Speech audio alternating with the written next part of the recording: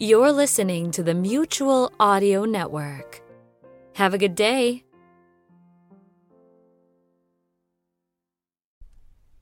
The following audio drama is rated G for general audience. Welcome back to Story Circle Theater, where some of our favorite friends share some of our favorite stories.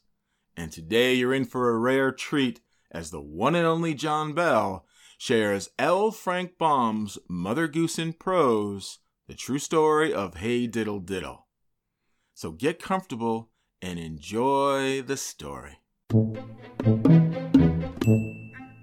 Hey Diddle Diddle, the cat and the fiddle, the cow jumped over the moon. The little dog laughed to see such sport, and the dish ran off with the spoon.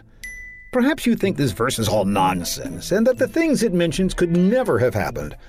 But they did happen, as you will understand when I have explained them all to you clearly. Little Bobby was the only son of a small farmer who lived out of town upon a country road. Bobby's mother looked after the house, and Bobby's father took care of the farm. And Bobby himself, who was not very big, helped them both as much as he was able.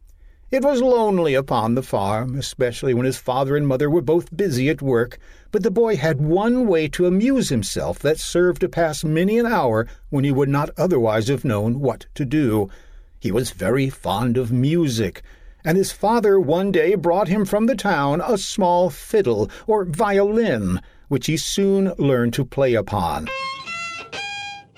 I don't suppose he was a very fine musician, but the tunes he played pleased himself as well as his father and mother, and Bobby's fiddle soon became his constant companion.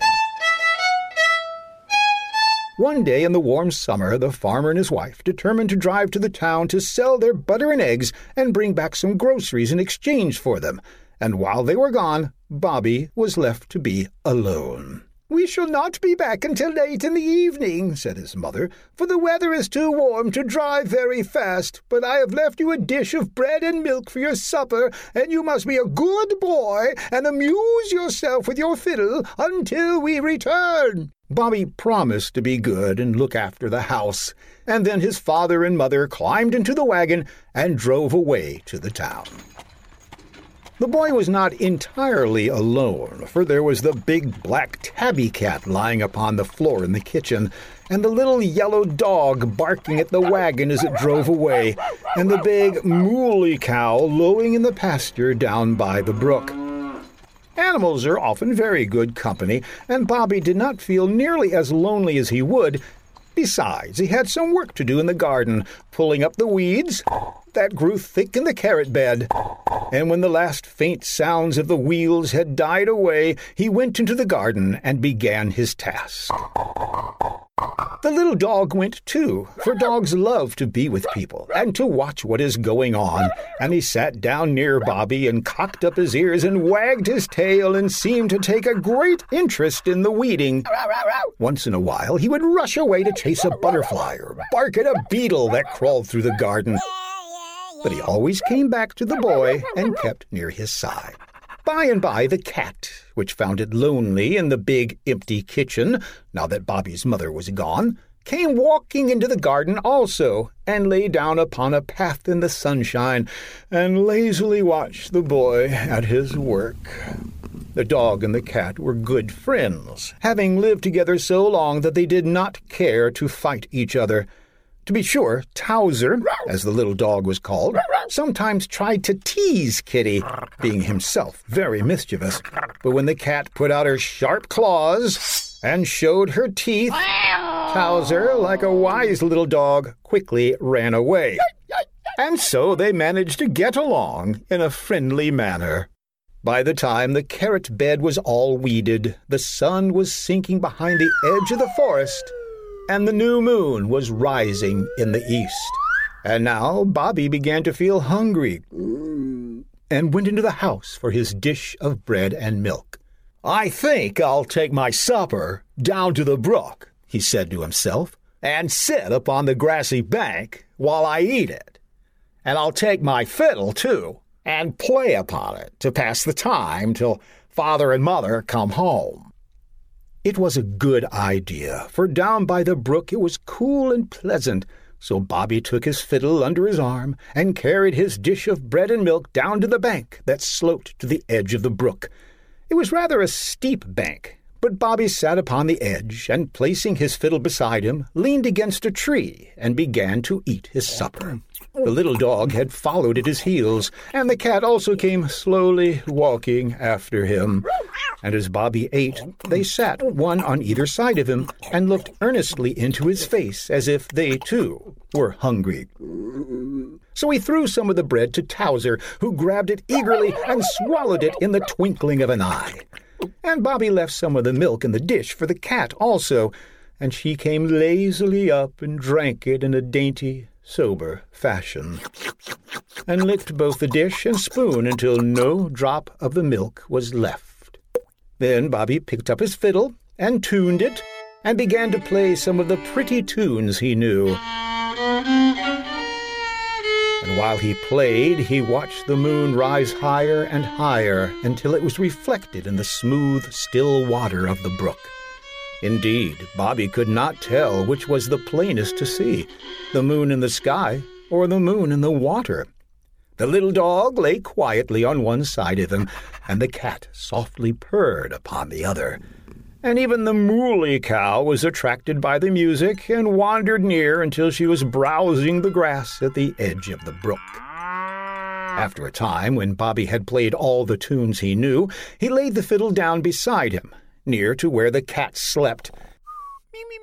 And then he lay down upon the bank and began to think. It is very hard to think long upon a dreamy summer night without falling asleep, and very soon Bobby's eyes closed, and he forgot all about the dog and the cat and the cow and the fiddle, and dreamed he was Jack the Giant Killer, and was just about to slay the biggest giant in the world.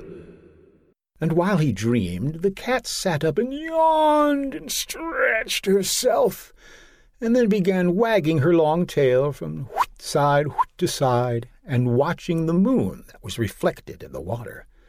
But the fiddle lay just behind her, and as she moved her tail, she drew it between the strings of the fiddle where it caught fast.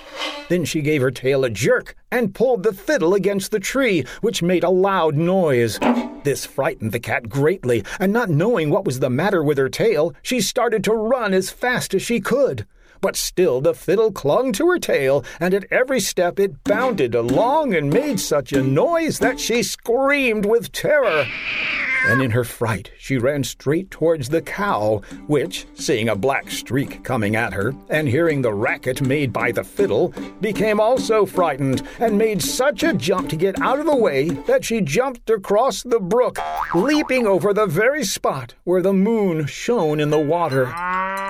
Bobby had been awakened by the noise, and opened his eyes in time to see the cow jump, and at first it seemed to him that she had actually jumped over the moon in the sky instead of the one in the brook. The dog was delighted at the sudden excitement caused by the cat, and ran barking and dancing along the bank so that he presently knocked against the dish. And behold, it slid down the bank, carrying the spoon with it, and fell with a into the water of the brook. As soon as Bobby recovered from his surprise, he ran after the cat, which had raced to the house, and soon came to where the fiddle lay upon the ground, it having at last dropped from the cat's tail.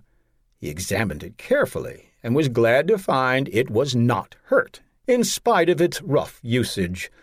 And then he had to go across the brook and drive the cow back over the little bridge, and also to roll up his sleeve and reach into the water to recover the dish and the spoon. Then he went back to the house and lighted a lamp, and sat down to compose a new tune before his father and mother returned. The cat had recovered from her fright, and lay quietly under the stove, and Towser sat upon the floor panting, with his mouth wide open, and looking so comical that Bobby thought he was actually laughing at the whole occurrence. And these were the words to the tune that Bobby composed that night. Hey diddle diddle, the cat and the fiddle, the cow jumped over the moon. The little dog laughed to see such sport, and the dish ran away with the spoon. Needs a little more practice. Now that was a rare treat, and a huge thank you to John Bell for his original telling of Hey Diddle Diddle. Next week, we welcome in our friend Carl Lawrenson, who's going to share some Beatrix Potter stories, The Tale of Ginger and Pickles, and The Tale of Tom Kitten. Now, you're not going to want to miss that, so make sure you're right back here next week for Story Circle Theater. And in the meantime, keep on reading, everybody.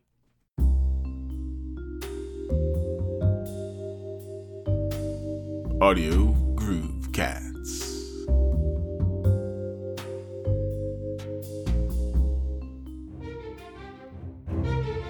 This has been an Electric Vicuna production. The Mutual Audio Network. Listening and imagining together.